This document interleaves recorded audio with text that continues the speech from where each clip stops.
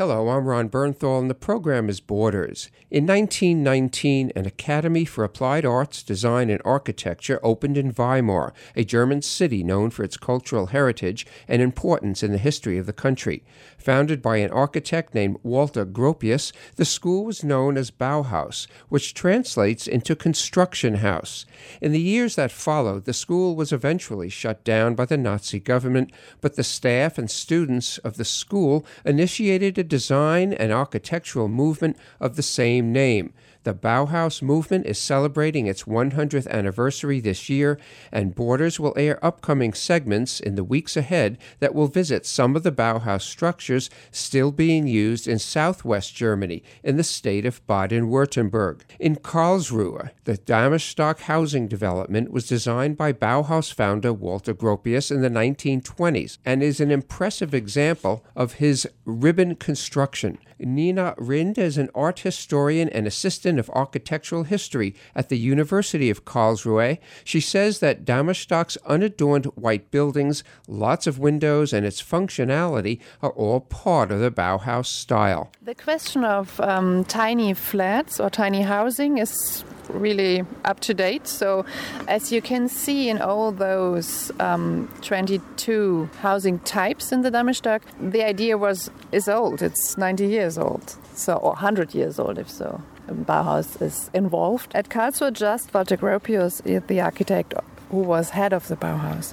The idea to have a functional flat, not anymore a representational flat, that was new, and that was today you have in your flats at home. It's changing a lot compared to the 20s, because there you have a living room, there you have a kitchen, and it's divided. It's not flexible. The idea of letting air and sun in is still up to date, and you should enjoy it when you are at home. You can put the table and the chairs together to fold it and put them aside, and then you can dance. Or you can have a kid's birthday. That was the idea, to have a multiple use of things. And all that fixed rooms, like bedrooms or kitchen, are small as they could be. And the corridor was mostly put aside. So we had, as we have seen at Walter Gropius' Laubengang house, they want to make the building cheap and functional and put rooms like a corridor, which you can just use for transit. Today, almost 100 years after it was constructed, Dammerstock is one of the city's most sought-after housing developments. Local residents who shun the idea of newer opulent apartment buildings, they like the spare design of Dammerstock and the fact that the historic neighborhood is quiet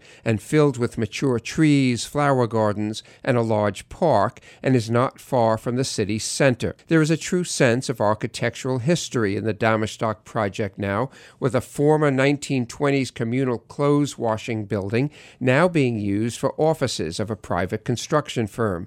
And even a restaurant called Erasmus is located within the original building designed by Walter Gropius. For additional information on visiting the 1920s Dammerstock housing project and the city of Karlsruhe in the German state of Baden-Württemberg, go to tourism-bw.com. We will end this segment with the music of early Baroque composer Sebastian Anton Scherer from southwest Germany.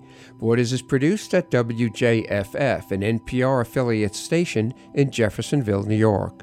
I'm Ron Bernthal, and this is listener-supported public radio.